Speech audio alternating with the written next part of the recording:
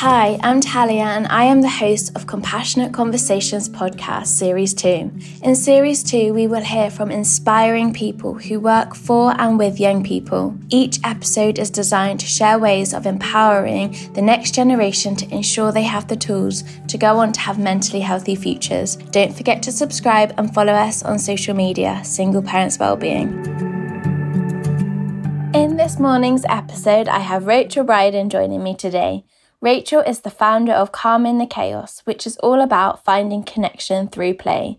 Rachel has an extensive background in youth work, and when you hear her speak, you'll know why. Rachel's love of young people oozes out in her work and in her parenting, which is why I'm really looking forward to finding out the ways that she actively empowers young people in her everyday life. Hi, Rachel. Thank you so much for joining me. Oh, thank you for asking me. It was nice. We had a good phone call recently, didn't we? And we just had the most amazing conversation around empowering young people. And I just thought of you immediately to do a podcast with me. It was brilliant. And it happened so organically, and both like chatting, and we both processing through ideas and thoughts. It worked out really well, didn't it? Yeah, it did. I remember you gave me some top tips and I literally was like, right, I'm going to practice that. As soon as I pick up Lily, I'm just going to practice what you had said. It was so funny because I was in swimming while waiting for Freddie to have his swimming lesson. I was getting these little voice notes from you and I was like, oh, they're so sweet that she's actually applied it because, well, actually, you can have the best advice in the world. If you don't take on board any of it, well, don't try and practice it. It's useless advice, isn't it? So well done you, because felt like a proud mum. Oh, that's sweet. Thanks. Yeah, so let's get in before we talk a little bit more about Calm in the Chaos, which is your business. Can you tell us a bit about yourself and where you grew up and when you became a mum and all the lovely details like that? Sure thing. So I was born in 1980, right on the cusp of two different generations. My mum, though, was in her 30s, or she was 30 when she had me, so I think I'd probably fall slightly into the generation before. Brought up in Cardiff. I've had the experience of no mobile phones, no social media or anything like that growing up, thankfully. So, because I'm not sure I'd have wanted all of my tragic fashion mistakes and everything to be there forever. And so I've moved about a little bit, but I've come back to Cardiff for the majority of my career. And then I had Freddie when I was, the week before I was 35. And had he not been a premature baby, I would have absolutely been a geriatric mum having him, which is quite a lovely term to be named.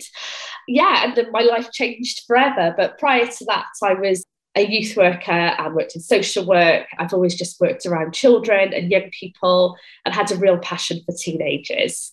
And Freddie changed a lot of that for me. Yeah, I can imagine. Oh, that's so nice. And what was the journey to setting up Calm in the Chaos? So I ended up, because he came in, Freddie's birthday's in February, so it worked out really well with my annual leave, so that I ended up effectively having 13 months off for maternity leave. And going back to work, I realised that I, didn't want to be separated from him, that all of the things that I was putting into practice from my research just meant that I just felt so far away from him, and I really wanted to be self-employed. My background obviously is mainly youth work, and I'd had this real soapbox mission where that loads of young people just weren't understood or heard, and that younger children have it a lot easier. And then when I became a parent, I realised that actually that's not true at all, that society doesn't understand children as much as it doesn't understand teenagers, and probably doesn't understand adults actually, but that's a different business idea. And I just wanted to make a change. So Calm in the Chaos was born because I'm really calm in a crisis, but naturally chaotic in life. So I thought it was a good play on words.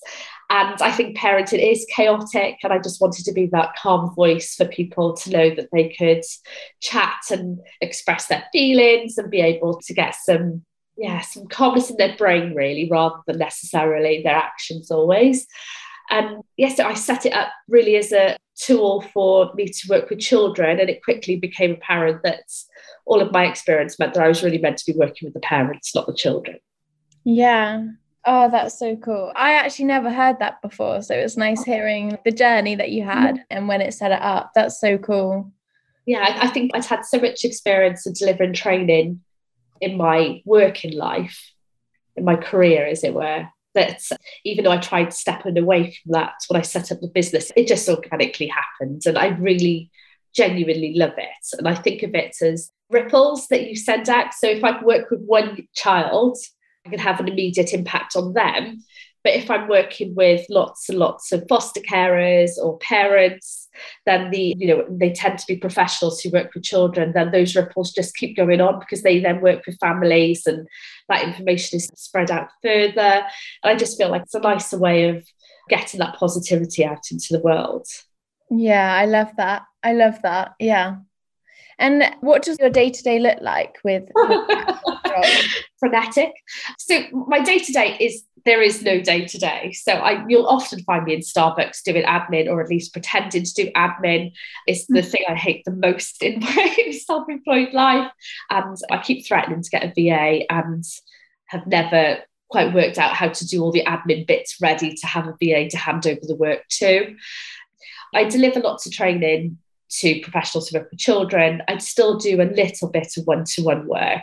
I also do group sessions for single parent wellbeing, as you know, and just general advice and advisory stuff on all of the theories and how to apply it. My big aim is to make things super pragmatic. So I spend a lot of time trying to work out how to get those theories to be something tangible for people to do. There's nothing worse than being told that there's this thing that you can do, but you can't see how to apply it. So trying to be super practical and pragmatic is my aim. Everything I do is rooted in science. So a lot of my days are spent reading and just looking like I'm on the computer for no reason. And now the pandemic has happened, I'm online delivering training as well. And I really miss face-to-face training, actually. I used to really love being in a conference room and walking around and chatting to groups. But yeah, my day is really varied, but always involves cups of tea. It's quite stable throughout my day. I love tea too. Everyone argues that my tea is not really tea, but I do love it. And it doesn't matter how everybody else drinks it. I'm happy with mine. Exactly. You own it. Absolutely. It may look pants, but I'm happy. Oh. So can you tell us a bit about how you became a parent and how your journey in parenting, how you had to unlearn some of the stuff from your own childhood and learn new ways to parent? Yeah, so I think I have the privilege really of being an older mum because I genuinely don't really care what people think too much. And don't get me wrong, I still have my moments and I can still be embarrassed by the situation. But I think I was really a lot more sure of myself. And because so much of my work in life, my background has been around learning about attachment theory and different things, I really had a good scope of the type of parent I wanted to be. I often say I sort of straddle sort of mainstream and alternative culture quite well because Freddie was in reusable nappies. I breastfed until he naturally weaned. I was full on in there, but I still had a more traditional life, as it were. So I can see things from the two sides. Yeah, so I was an older mum and sort of decided to do things what I felt natural to me. And that involved co-sleeping, full-term breastfeeding, and just being really responsive.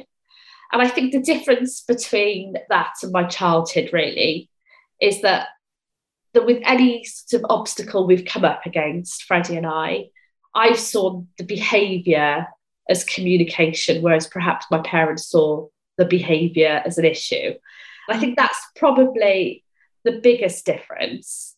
I will say that both of my parents, my dad has passed on now, but when he was alive, they used to be amazed at my relationship with Freddie.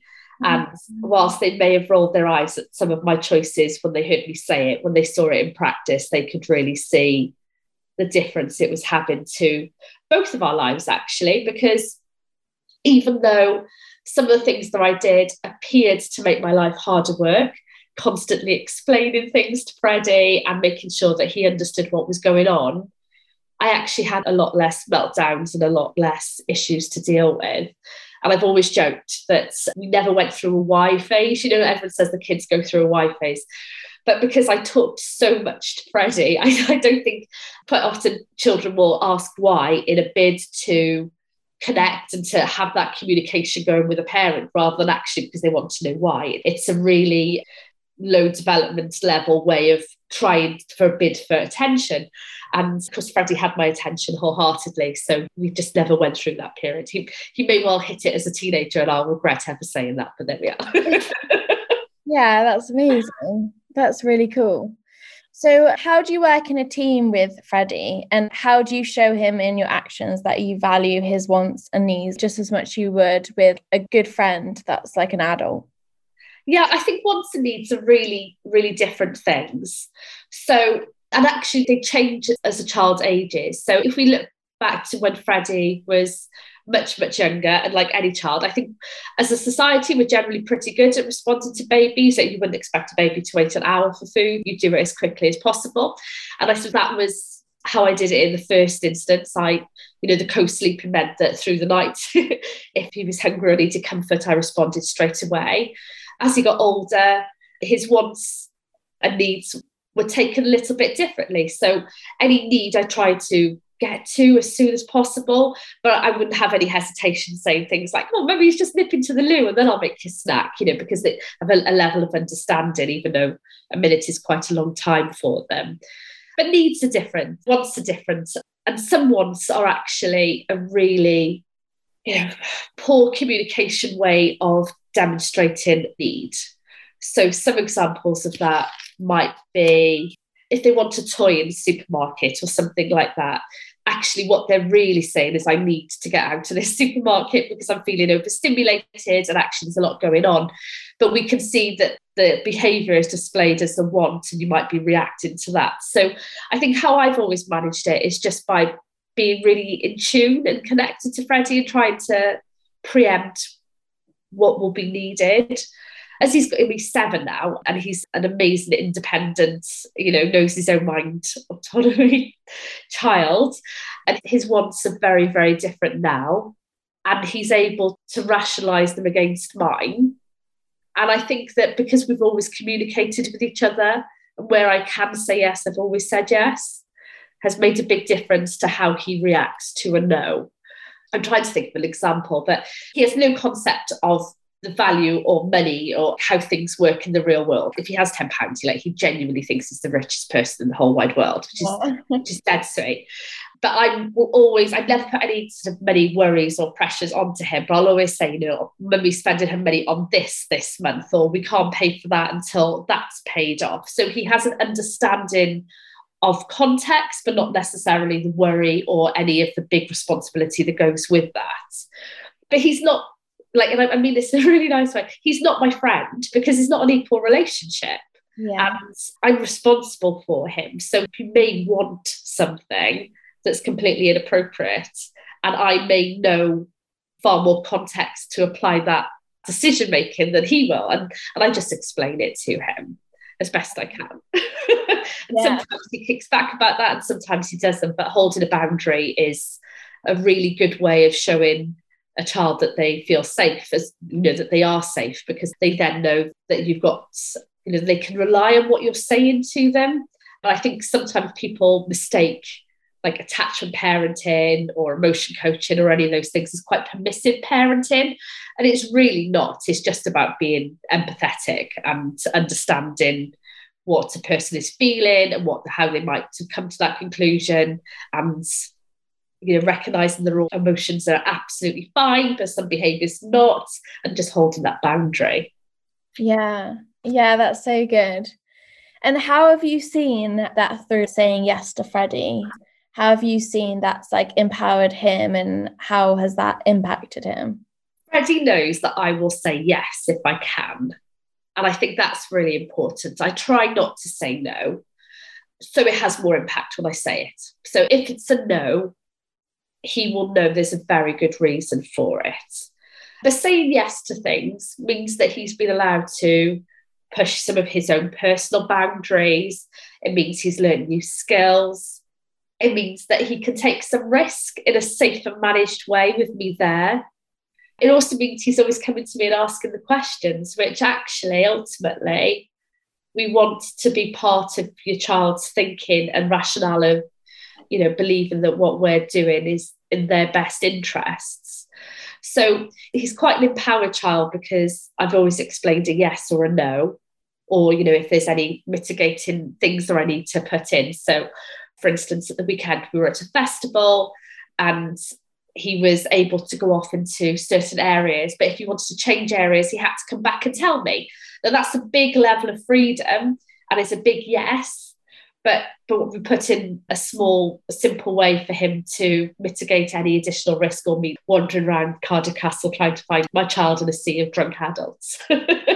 But so it's things like that. And you build up to it, don't you? But he does feel that he's able to ask and to push back and for it to be reasoned and explained.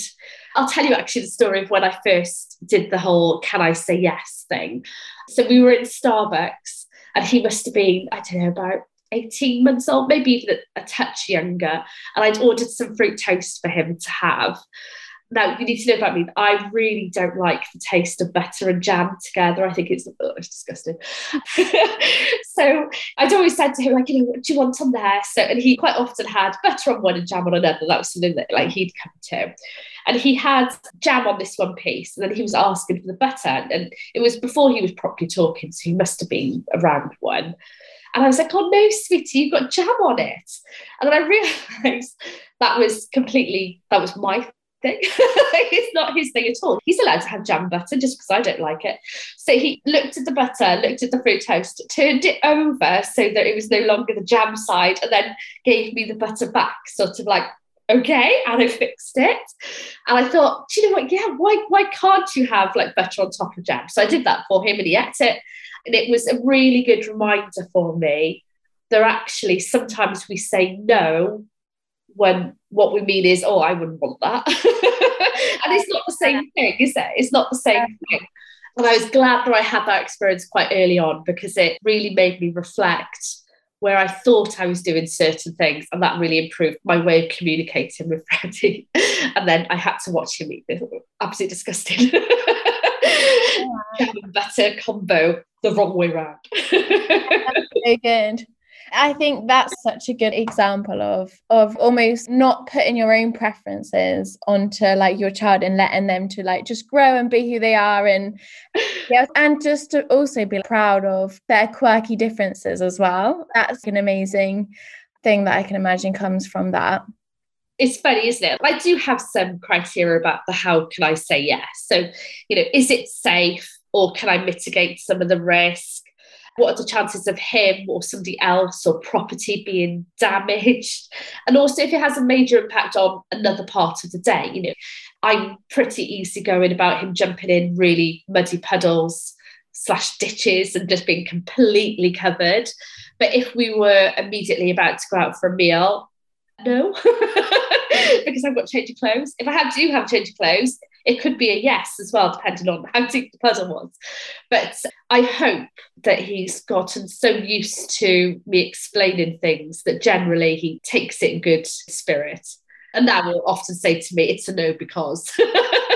And he's already formulated the reasons why it's a no. But I think it's a good way of being, because we often will answer how our parents answer to us rather than necessarily, or like how we've watched our friends do it or our older siblings. We just see answers as, that's a no, but actually is it? Or is it just that we're complying rather than making them comply, Yeah, definitely. I remember like when I was a kid, I was quite compliant. I don't know. I think I remember, because my mum was a single parent, I remember seeing her just really busy, and she just had quite a lot on her plate, and she was always present and available with us. I always did as I was told, and I was always really grateful for what I had. And I think there has been moments where I think Lily's quite a different character to me, and she's also an only child. And so our relationship is different because like she hasn't got a sibling, and so we do communicate a lot. And I think sometimes when she's kept on asking me questions and keeps on pushing for more, and I could say yes to quite a few things, and then when I say, oh no, because of something else, when she then pushes back, I'm just like, oh my goodness, you're being so ungrateful. Like, yeah. And it's really hard. It's really hard. And I think it's important to remember that, we have our own wishes and feelings and all of that. And they're just as valuable and just as valid as children's.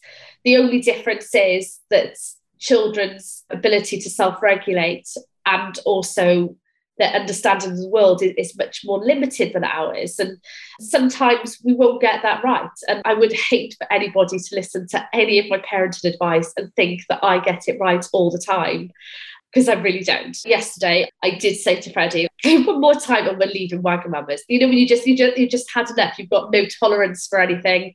And we should say that we're recording this on the hottest day of the year, and I don't deal well with heat, neither does my child. And we were both overheated yesterday. And I think that parents need to know what their triggers are and what reduces their tolerance, because if you know that, at least then you can remember it, not necessarily as your child being particularly obnoxious that day. You can remember that perhaps you weren't on great spirits either. But also that if the heat is affecting you or whatever else it is that's affecting you, lack of sleep, the children are the same. They can have bad days. And sometimes we always look for a reason for things. And actually, we're just allowed to have a bad day. And so are they. They're not even more human than we are. They're allowed off days too. Yeah, definitely. But talking about the pushback and things, I think that it's pretty normal. It's pretty normal to feel that they're being ungrateful because you're coming at it from the context of your own life, aren't you? And I think there's some things you could do. So you can make sure you're regulated in your responses. So if you can feel yourself really raise into anger, do something to reduce that a little bit before you respond too strongly. But know that it's okay to hold that boundary. It's absolutely fine. You can explain that it would be lovely to have, or, it would be fantastic if, just say if you're a day out at Splash Pad, you're like, I can hear that you're really enjoying yourself. It's been really exciting. We have to go now because of X, Y, and Z. It's absolutely fine to hold the boundary, name the feeling, show them that you understand how, they're missing out, or there's something that's changed for them that they're not happy with. But you can still hold that boundary. And it's not really about them being ungrateful. It's just about them being in that moment, either really enjoying something or really wanting something. And generally you'll figure out it's either because they feel that everybody else has it, or it represents something completely different that you're not actually talking about. There's always a reason, and you can get through it. You can totally get through it. Yeah, that's really good. That's good advice. Thank you. And what are your thoughts on adults having ultimate respect and children learning to listen and respect adults? So I'm firmly in the camp of everybody deserves the same amount of respect. I don't think children need to give adults any more respect than adults give children. I think we should be really aware of what people are capable of and where they are developmentally. I think a really good example of this is consent and autonomy. So we quite often see respect displayed as compliance. And I think you mentioned that earlier, actually, didn't you? Being quite compliant. And actually, blind compliance is really not a safe way for our children to be. So I know as a child, I was, forced to say goodbye and hello to certain people. And, that would have gone as far as making me hug or kiss people. And actually, that's really not a good message to send our children, that an adult, on the basis of respect and compliance, can make you give them physical affection. And it sounds really extreme, and I've worked in child protection, safeguarding, so I do have quite strong views on this. But it's really important that we allow children to have some autonomy over themselves and not be so worried about compliance. And I'm doing inverted commas in my hands now, you can't see, but respect, because it's not necessarily what you think that it is. So I'll give the example of somebody being forced to hug or kiss somebody, obviously I think is really not great for them, for learning about how adult-child relationships work and consent and being able to say no. But you can get around it as the adult. You can be like, oh, Sarah doesn't really feel like kissing people today. Sarah, how about a high five? Oh, no, okay. How about we wave from the car then? There's ways as the adult that you can allow the other adults not to feel bad and to feel part of the goodbye, the hello, the explanation, without shaming or forcing an action on a child. And I think that quite often when we talk about respect, it really is mainly about compliance. It's not actually about respect, because children do respect adults and the world around them, but they do what they see modelled. So if in the home you're talking to each other in quite an aggressive way, or you're demanding actions rather than requesting actions, then they're likely to talk to you in that way as well. So you might see it as a lack of respect, and actually all they're doing is modelled behaviour. Another example is that I don't say please very often to Freddie. You notice that you stop being really aware of your language and things when you have a child. And he never really says please to me, but we both always say thank you. And it's really funny how, cause that's obviously something he's got from me, because I'll always thank him for things, but I'll normally ask in a pleasant way rather than saying the word please, because it just feels a bit too formal for in the home. So, even things like, oh, can you check over, it's not necessarily a negative request, but, can you check over that basket, with the laundry or something? And I rarely will say please, but I always, oh, thanks for that, sweetie. And it just feels more naturally conversation. And then expecting them to say if I was expecting Fred to say lots of pleases outside of the home, I would have to start doing it in the home, because there's no way that he would get to see it otherwise. And I'm jumping around contexts and conversations there, but they're funny things of how we view respect. And actually so much of it's down to the adult rather than the child. Yeah, that's so good. Modelling that behaviour. Yeah. And being aware of what you do model, because when he went to a nursery that really loved pleases, I was saying it a lot more to him at home, because that's what was expected. As he's gotten older, his tone of voice could change along with the situation. So he's much, much better at saying things in a really pleasant way. If you ask in a relatively sing-songy way, people never take it as something negative. And, obviously we know that a please or a thank you doesn't necessarily mean polite and respect. You can say it in a very sarcastic way. Your tone matters and your body language matters. So, yes, I think there's lots of ways that we can teach respect, but understanding the difference between compliance and respect is our first port of call, I think. Yeah, that's so good. And what about when you did youth work? Yeah. What were some ways that you would empower young people during those times?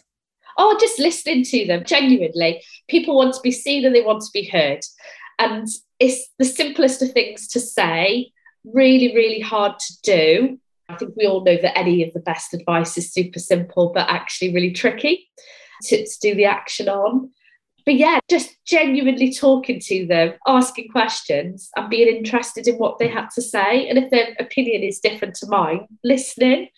It's not that complicated. Empowerment comes from having the opportunity to do a thing and given the tools to do it. And, as youth workers, that's literally your bread and butter.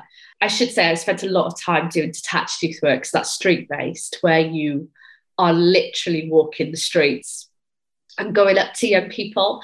I don't know if I'm allowed to swear on this podcast, but if they didn't want to chat to you, they would literally tell you to F off, because they were just on the streets and we had no pool table with us, we had nothing at all. So the resource as a youth worker was just yourself.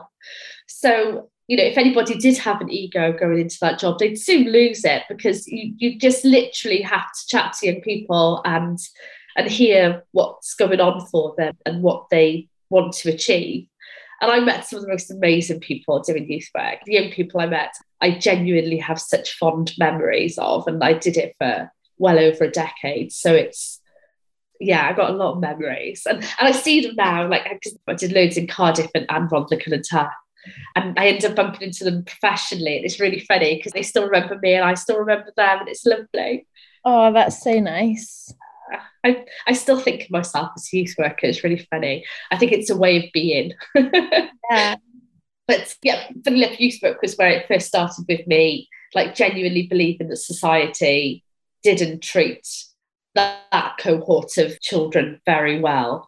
Children being seen as in a gang rather than just a group of friends, antisocial rather than just having a laugh, and could go on and on and on. And I've got loads of examples of, I'm quite short for anybody who doesn't know me. And I looked quite young when I was doing youth work, and the amount of times I'd get mistaken for being a young person and talked to absolutely appallingly by the police or by neighbours or by people. And then they'd eventually see the ID badge and they'd be like, oh, sorry, I thought you were one of them. So and that's a really good example of respect. So if you come at somebody in a really negative way, you can't be surprised when they react negatively to you.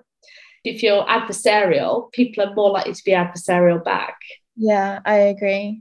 I had that experience I think because I've got a bit of a baby face, and even though I'm still young, I'm 24, there will still be moments I think people think I'm much younger, and would treat me differently. And yeah, it's not good.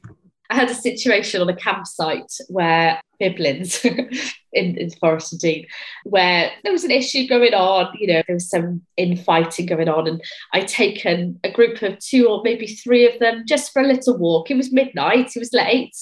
We gone for a little walk, and there's a beautiful bridge, and we were leaning on the bridge, just looking over at the water, chatting, because anyone who works with children will know side-by-side conversations are way easier for serious things than face-to-face. It feels a lot less threatening, and they tend to tell you things if they don't have to look into your eyes.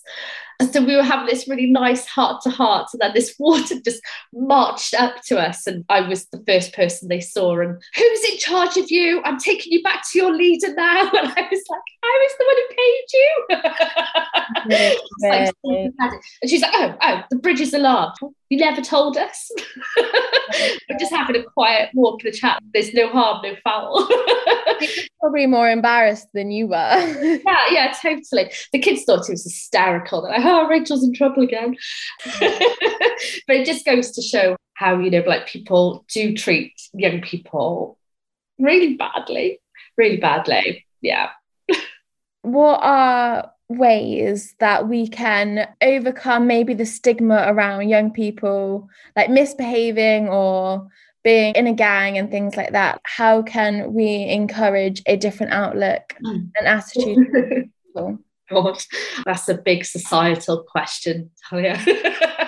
We need to change the narrative around it. I think it's, you can do what you can do with the people that you're working with, but ultimately we need the media to change the narrative. We need society to stop being fed things by policy that implies that young people are inherently bad in certain situations. And I think we have an issue with a lot of, certainly the justice system. Some of their policies are sledgehammer to crack a nut style things. So, stop and search is a good example.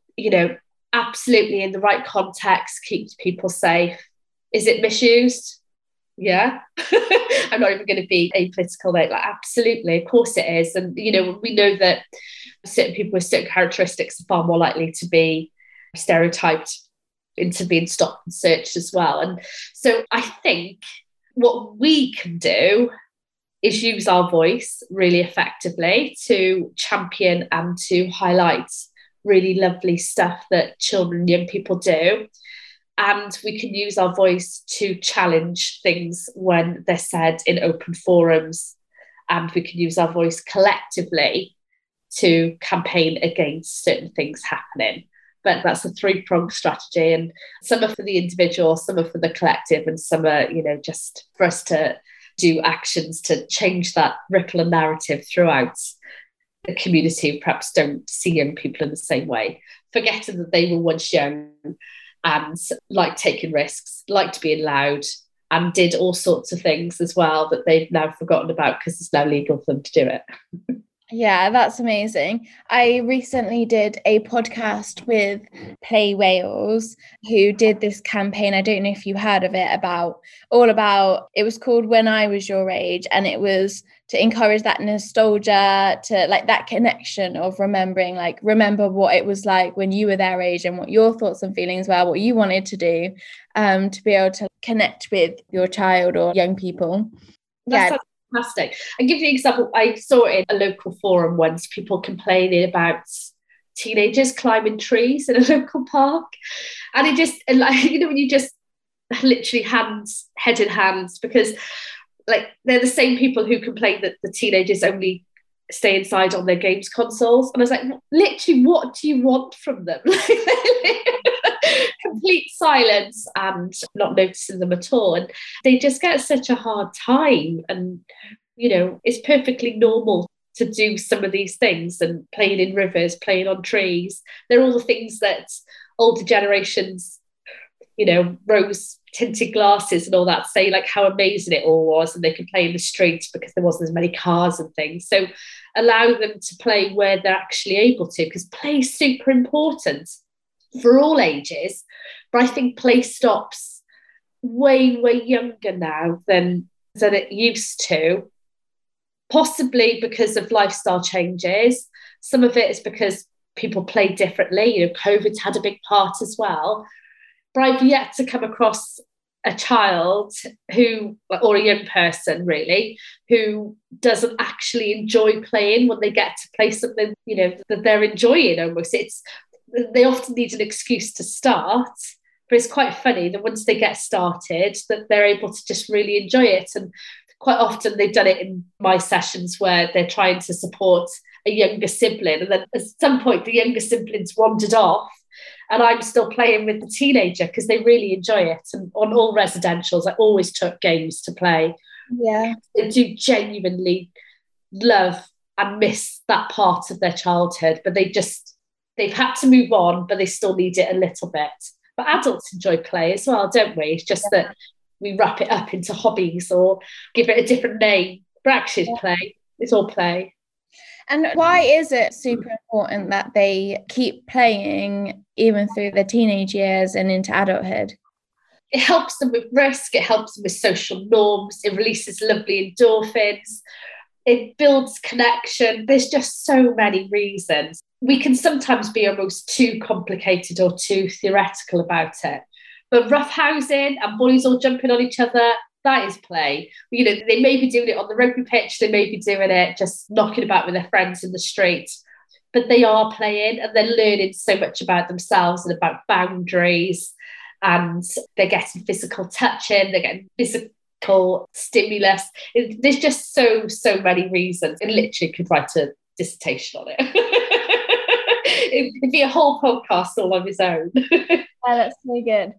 How would you encourage a parent to connect with their child through play? Because that's something that has been a common question that's been asked with parents with older children, of finding those ways of connecting with them while they're at an older stage of life and they don't want to play the games that they used to play. And yet, how do you keep a close connection and relationship with?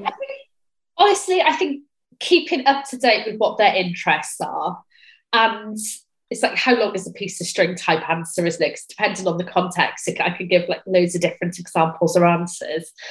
But if we're talking about tweens now, we're up to young people. Yeah, I almost think in some ways playing with young people is easier, because you can be like genuinely competitive and really, really go for it, like almost one-on-one, can't you? But tweens, I think, are almost the hardest age for play, where they're really trying to assert their independence and their grown-up nature.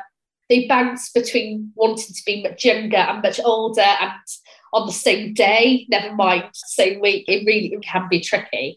And I think noticing bids and opportunities that they want you to play is important, but also allowing them the opportunity to play without commenting.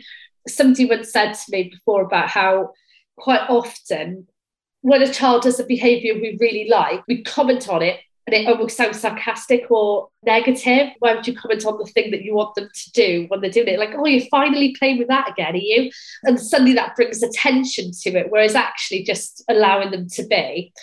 But I'd say modelling play as well is really important, because if we can show as adults that play is still in our nature, them growing up and being more independent, play can still be part of the narrative, can't it? It can still be part of the things that you do. Right, I think, play does evolve and sometimes goes backwards, but it does evolve, and just making sure that you're up to date with how it is evolving and trying to join and play alongside. So, it might be video games initially is the in, and you can be taught how to do certain things by your child. I'm fairly certain Fred is going to be teaching me all sorts of things very soon. But also you can encourage them to do family traditions and have things that are part of your week. And it doesn't have to be a big deal, but it can be almost a bit of a non-negotiable. You can have those things where it's not that it's a big battle, but it's like, oh no, Friday is board game night, or Friday we do this, or it just becomes normal. That like ACEs obviously have a big part of the child's outcome, but actually positive childhood experiences can negate a lot of the issues and give children such wonderful outcomes as an adult. And following family traditions is one of those things. So I'd say that if you can get it to be a part of your normal week or month, or, or however it works for your family setup, to definitely incorporate play as a normal thing to happen. And, it has to evolve. The board games I was playing with Freddie when he was 2 are very different to board games now.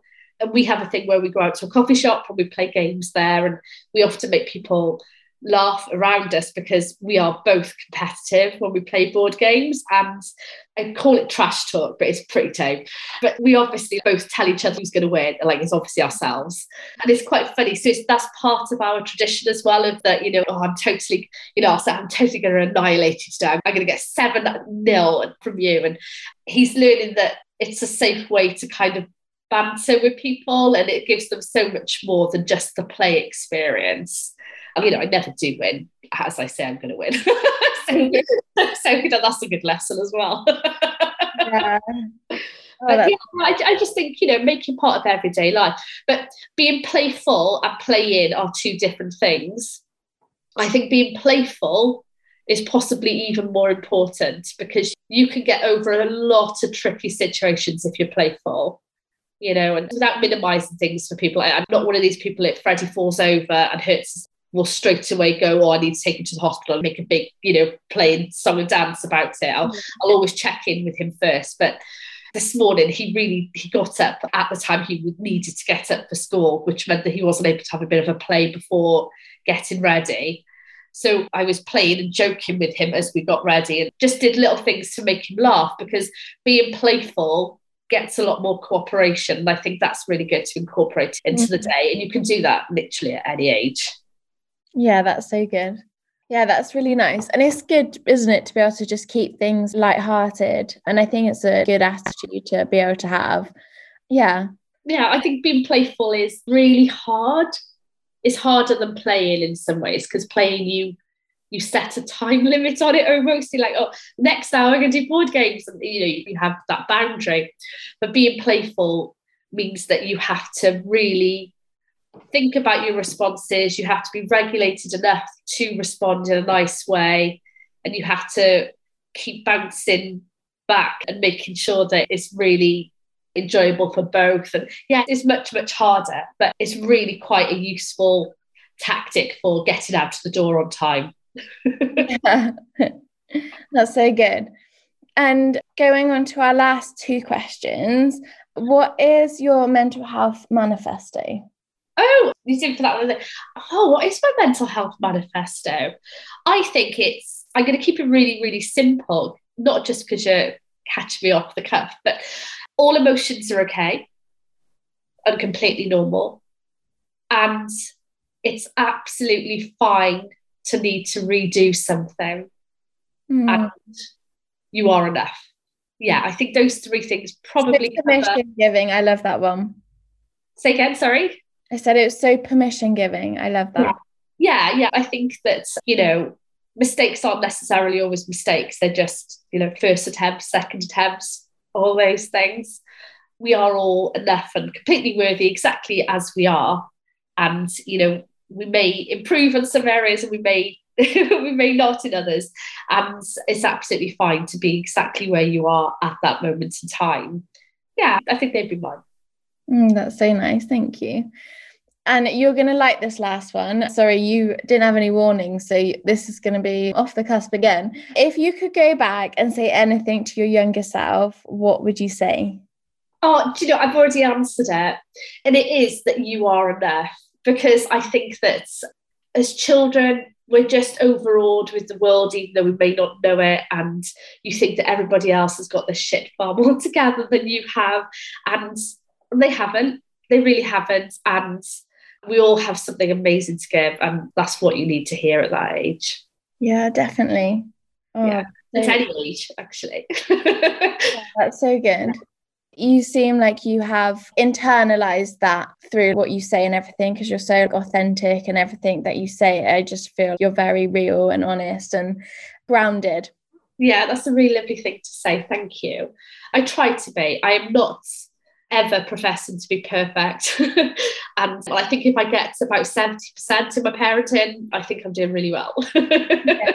It's okay to improve and it's okay to have lower tolerance sometimes. And it's okay just to be where you need to be at that moment in time, isn't it?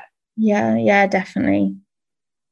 Yeah. Oh, well, thank you so much for joining me and sharing all of your wisdom on, how to interact with young people and encourage connection between them. It's been really interesting and I've learned lots. Oh, thank you so much. It's lovely to chat. I do appreciate I wander around the houses giving lots of answers, but I've got so many different and competing thoughts all the time. My mind, that's the chaos part of my mind, you say. No, I've really enjoyed chatting and it was a real privilege to be invited on. Thank you. Oh, that's okay. Thanks so much for listening to Compassionate Conversations Series 2. You can find us on Single Parents Wellbeing. Don't forget to subscribe and tune in to our next episodes. See you soon.